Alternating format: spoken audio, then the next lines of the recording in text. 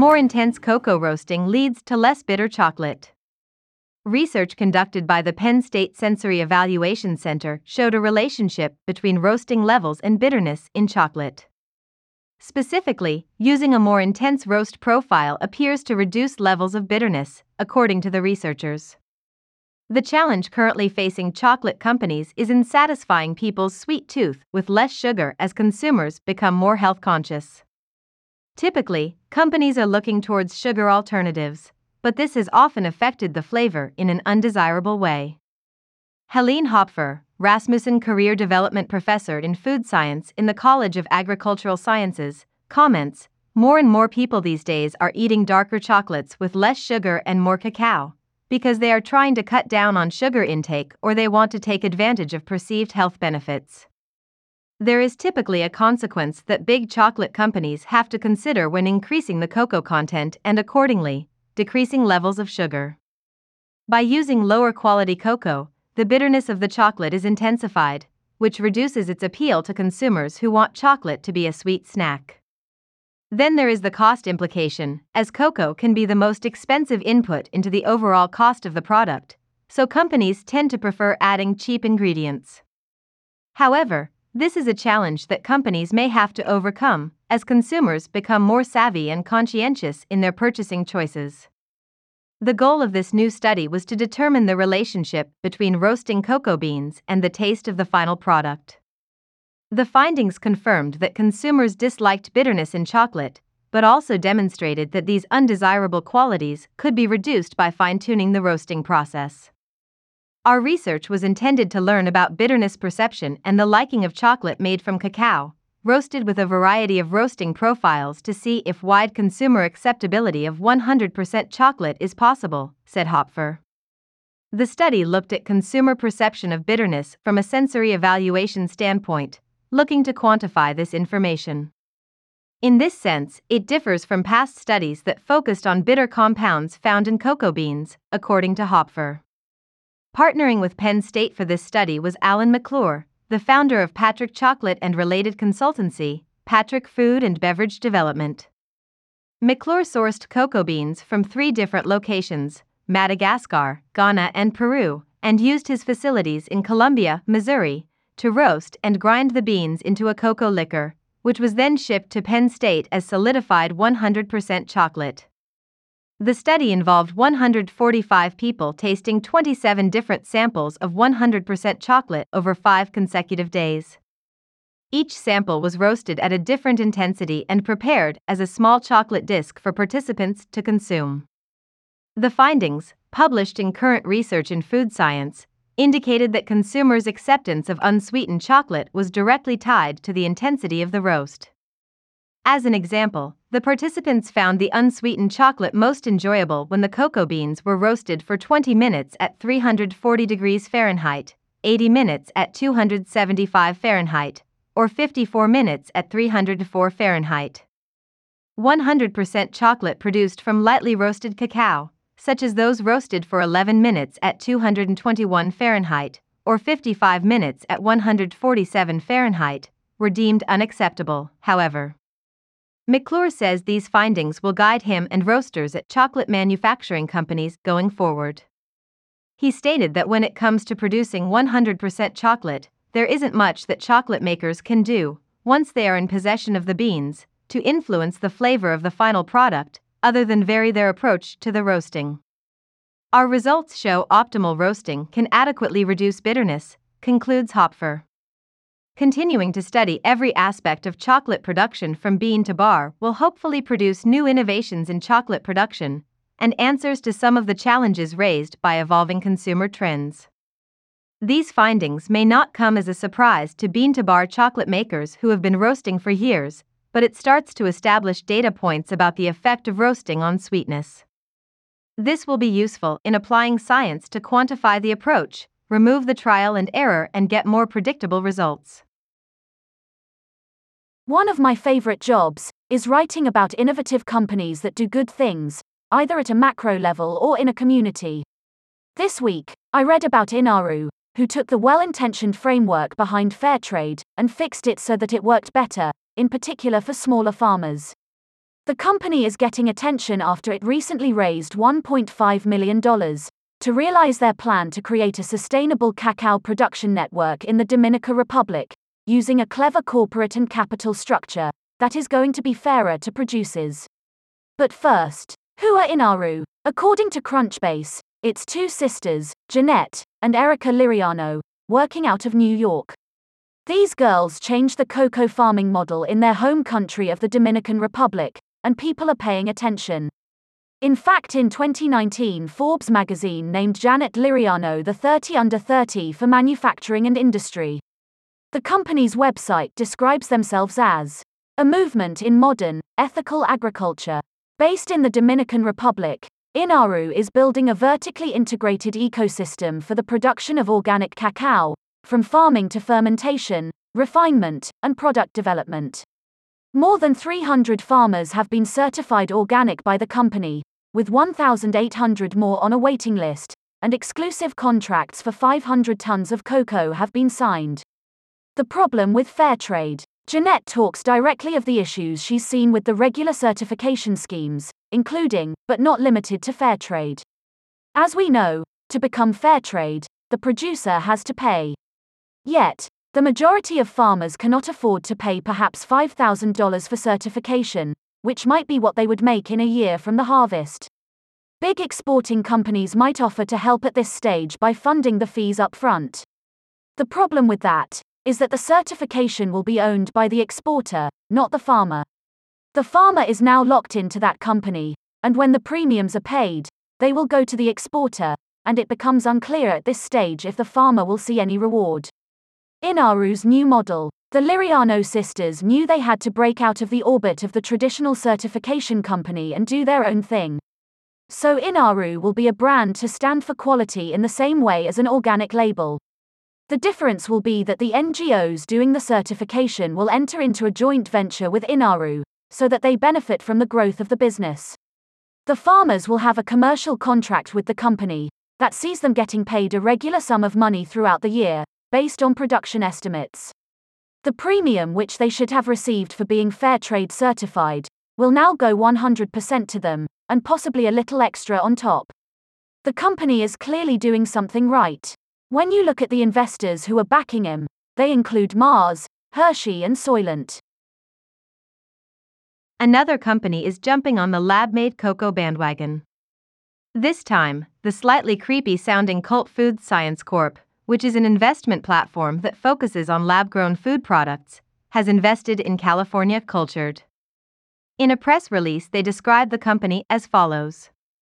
Based in Davis, California, California Cultured uses cell culture technology to produce cocoa products like cocoa powder, chocolate, and cocoa butter, with the goal of creating sustainable and ethical chocolate for consumption around the world. The company artificially manufactures the cocoa by cultivating optimum cocoa cells in tanks. All ingredients will be sourced from the United States, which, the company says, will ensure the company's products adhere to high ethical and sustainability standards. This is probably a good idea as it will also keep transport costs down, and from conversations we've had with other companies doing the same thing, it is important to the business model as well as for the ethical argument to source locally. This presents some challenges when expanding internationally, however, because countries and regions have different resources in abundance. So the formula may need to be modified to suit available ingredients locally. The company makes an ESG statement related to the problems associated with cocoa production. Ultimately, if successful, the overall process of cocoa production will be done without deforestation and child labor. California Cultured is motivated to find a solution to the major issues of concern at the root of chocolate production, while providing chocolate-loving consumers with premium cocoa products. I understand the value of creating an ethical halo over an emerging business brand, but the statements can sometimes feel disingenuous. As far as I know, there are no profits going back to environmental organizations, nor is the company seeking B Corp certification. The argument perhaps is that their very existence, and nature of what they do, contributes toward ameliorating the industry's unethical practices. That has yet to be proven at scale, but it certainly is interesting to see the market develop. CFI failing to deliver, according to new report. Forests are still being lost at rates equal to the size of large cities, such as Seoul or Chicago, according to the environmental organization, the Mighty Earth. A recently published report investigated the progress made in Ghana and Côte d'Ivoire to reduce deforestation related to cocoa production. Since 2017, when the Cocoa and Forests Initiative (CFI) was created, environmental groups and governments have been working together to combat the ongoing issue of deforestation related to cocoa farming in Ghana and Côte d'Ivoire. While not all observers agree on the level of deforestation attributable to cocoa farming, nobody is disputing that it is a problem. For an explanation of what deforestation is, and to dive deeper into why it is such a difficult challenge to tackle, read our special report from 2021. The two West African regions account for almost two-thirds of the world's cocoa production, but the expansion of cocoa growing areas has led to the removal of forests at an alarming rate. It is estimated that between them, the nations have lost 80 to 90% of their forests in the past few decades, according to Mighty Earth. The group conducted an analysis, which it based on information from supply chain mapping, satellite data analysis, and on-the-ground field investigations, and found that forests are still being lost at concerning rates. The organization's investigation led to the release of their critical report, Sweet Nothings: How the Chocolate Industry Has Failed to Honor Promises to End Deforestation in Cocoa Supply Chains. The report's title references a blueprint that was laid out in 2017, based on the Cocoa and Forests Initiative Framework for Action. The blueprint was signed by the two governments, as well as major chocolate manufacturers such as Mondelez and Nestlé. Despite these efforts, Mighty Earth's analysis suggested that in Côte d'Ivoire, 74.9 square miles of forest have been lost since the publication of the plan, and in Ghana, this figure rises to a staggering 152.5 square miles. It is evident that the initiative is failing to deliver, according to Obed Owusu-Adai of ECA Ghana. Moreover, the report claims that deforestation may actually be getting worse in these areas when compared to previous years. In 2020, the average tree cover loss across Ghana was supposedly 150% higher than the average loss between 2011 to 2019. The initiative was not without challenge. However, Côte d'Ivoire's Ministry of Water and Forests estimates that 20 to 30% of all cocoa production in the country, approximately 2 million tons, was produced illegally, further damaging forested areas. The CEO of Mighty Earth, Glenn Hurwitz, had some stern words for chocolate companies, stating they need to stop making empty promises and start working together with governments in the CFI to establish an open and effective joint deforestation monitoring mechanism this year. It is not clear what is causing the initiative to fail, but a lack of resources is not seen to be one of the reasons. Suleiman Marton, General Coordinator of the Ivorian Human Rights Organizations, RAID, comments, "The cocoa industry has the same tools and far more resources than Mighty Earth to track and prevent deforestation, but limited willpower and lack of transparency and accountability continue to be the biggest roadblocks to progress." It should be noted that the terms forest and deforestation have many definitions, and therefore while it is difficult to extract the details of what is happening and who is responsible, it appears that the ambitions of the Cocoa Forest Initiative are unfortunately not being realized in the way many had hoped. CHOCXO, which was founded in 2014 as a bean-to-bar chocolate company in Irvine, California, recently scaled production by adding capacity in its Canadian chocolate molding plant. They say that they use only fine flavor cocoa beans that are naturally nutty, fruity, and less bitter than traditional bulk cocoa beans.